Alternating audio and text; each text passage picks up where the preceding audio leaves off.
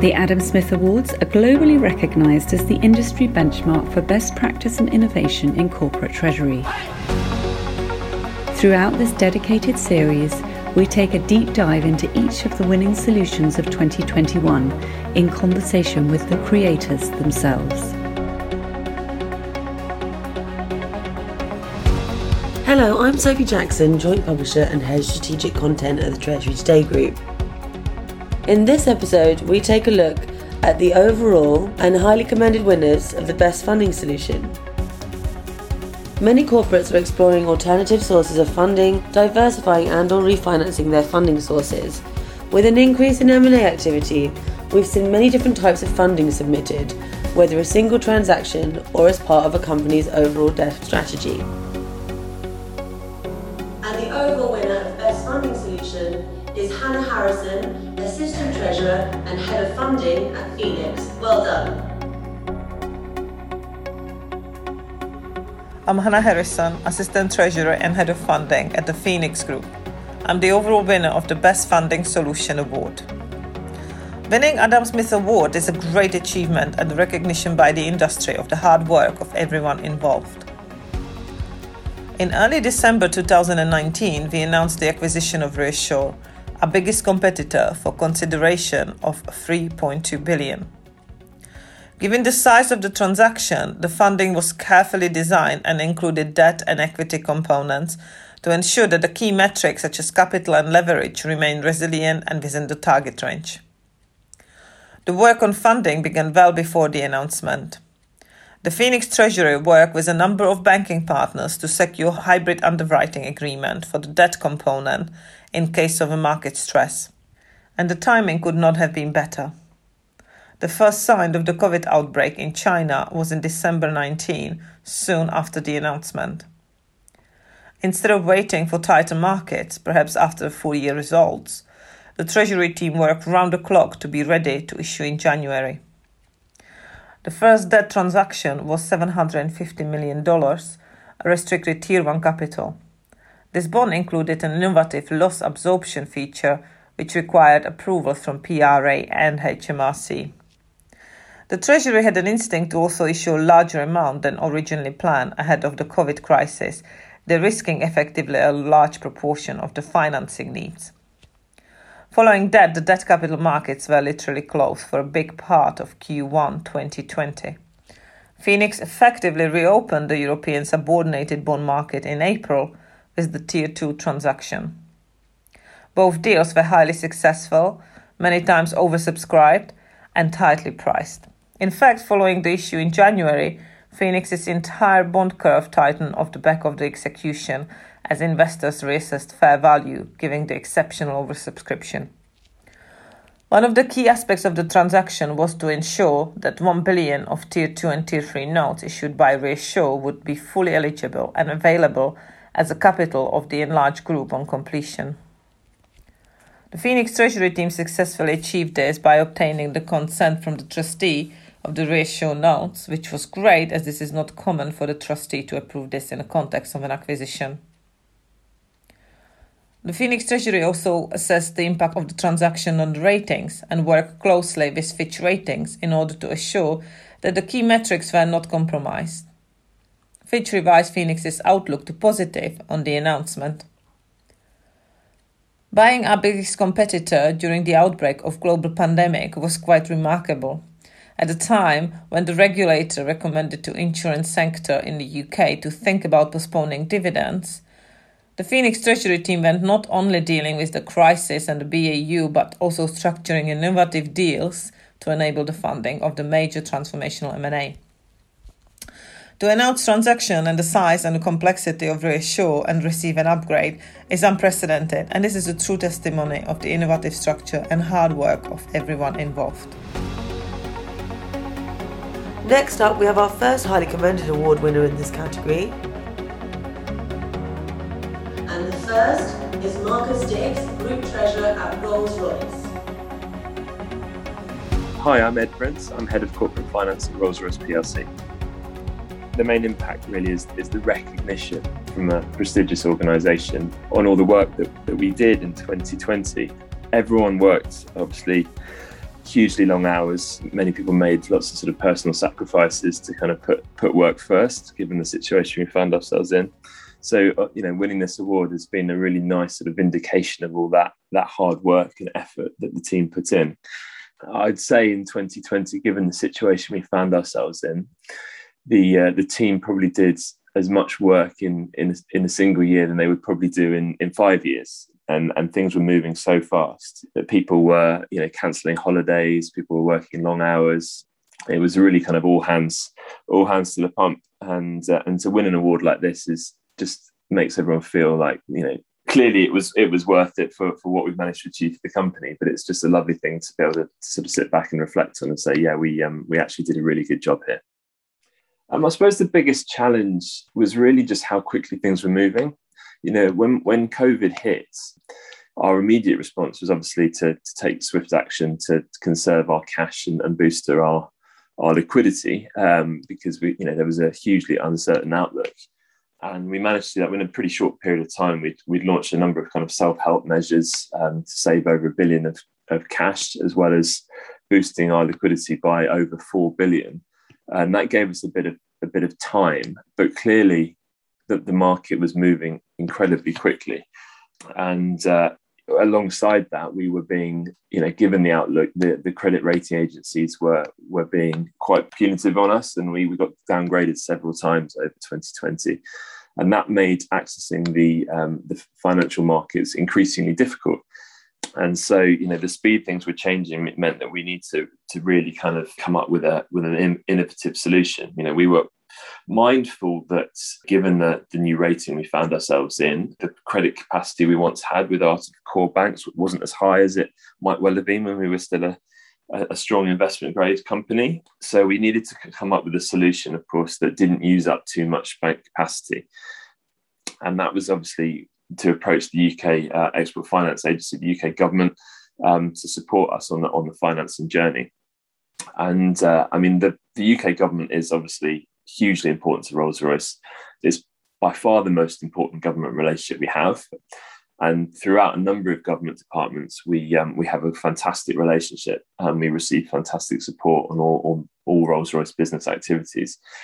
Within that, Rolls-Royce has developed a superb relationship with the UK Export Finance. And this has been honed over many, many years. And we can't really speak highly enough of them and their responsiveness to our needs during COVID. And it wasn't just this facility. There was obviously increased business as usual export financing for our customers.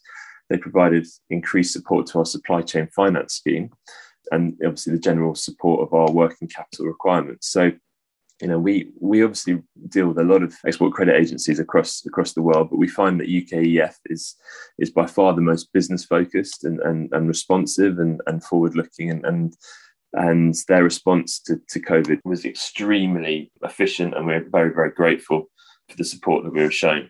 So, moving quickly, I think, was the biggest challenge, and coming up with something that was sort of out of the usual approach that we'd normally have when we finance the business. It wasn't really, not so much a learning point, but more like a sort of confirmation of a point. It was more that you really realise, and COVID really showed this, you really realise the value of the relationships that we have throughout the financing world. So we've always maintained very, very strong relationships with all our financiers, both current and obviously prospective, and we've honed these over decades. And our ability to raise those critical funds in a stressed environment, we relied on those relationships hugely. And this has been a really long-term approach we've had over many years. And obviously, when things are going well, that's one thing. But when things are looking stressed, being able to reach out to these relationships that we've built over many years and say, look, guys, we need your help here, and people can look at us and say, look, we really trust the business, we trust the long-term prospects of Rolls-Royce, and on the flip side, we obviously have a heightened sense of responsibility to all those people that have shown us support. And so we've really learned that the value of the relationships and the time we've put in and the journey that we go with our stakeholders is incredibly important. And being able to access a number of different markets, a number of different types of financier has been absolutely critical to both where we were in the height of the crisis, and obviously as we come out and the recovery, and we sort of transition into a more low carbon environment, a lower carbon footprint world that we're moving into. We'll continue that journey with our financing partners, and we'll continue to build on those relationships. And now it's time for a word from their partner. I'm Julia Su. I head up Citi's UK Diversified Industrials corporate banking team based in London. And I look after FTSE 100 industrials clients, and including Rolls-Royce since 2012. At the beginning of the COVID crisis, Rolls-Royce was very focused on ensuring sufficient financial flexibility as the crisis took hold, which had impacts on, among other things, engine flying hours, most importantly, and the subsequent consequences of the cash flow to the company. And as one of the UK's largest exporters, Rolls-Royce has a strong and long-standing relationship with UK Export Finance, UKEF, and they wanted to raise additional $2 billion debt funding liquidity facility without consuming too much credit capacity from its banking group.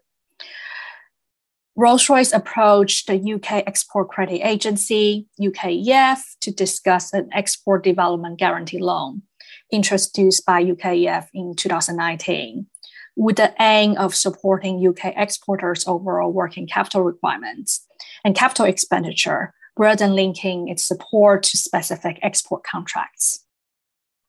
The initial facility undertaken was a 5-year term loan, benefiting from 80% guarantee provided by UKEF.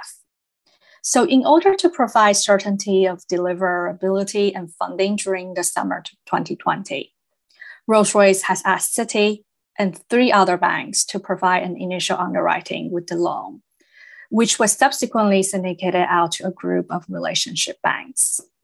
Citi turned around the underwriting request in a very short time frame, and the deal was undertaken at the height of COVID-19 crisis, when there was limited liquidity in the commercial market, and when the majority of aviation-related industry has severe disruption with uncertain outlook at the time.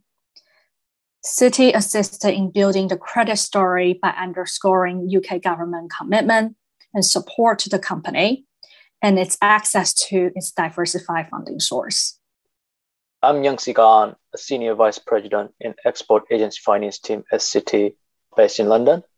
Combined with a series of parallel capital raises, this UKEF Export Guarantee Development Solution stands out as it provided a new stable source of liquidity that would enable Rolls-Royce to sustain and grow its position as one of the largest UK exporters, especially when the aviation market was hit hard by the pandemic. So this transaction was oversubscribed and fully circled among its relationship banks with an attractive pricing. The source of financing from the UKEF Export Guarantee Development Facility, it also allowed banks to manage the capacity more effectively, given 80% support from the UK Export Finance, which is a UK government agency. So the company desire, the facility also provides an accordion option for an additional £1 billion, subject to agreed terms and approvals from lenders and UKEF. It is one of the largest transactions supported by UKEF and was the first of its kind EDG transaction underwritten by Citi and 3 other banks versus club deals. So this deal was then syndicated to a large group of banks at the time during the height of COVID-19 crisis. And this UKEF Export Guarantee Development Facility not only provided an attractive source of liquidity to the Rolls-Royce Group, but it also demonstrated a UK government's strong commitment to the main UK exporter to support future export activities. A huge congratulations to all our Adam Smith Awards 2021 winners. Thank you for listening to this episode of our dedicated Adam Smith Awards podcast series, brought to you by the Treasury Today Group. More episodes will be coming soon featuring other award-winning solutions. So please subscribe to our channel so you can stay updated wherever you get your podcasts.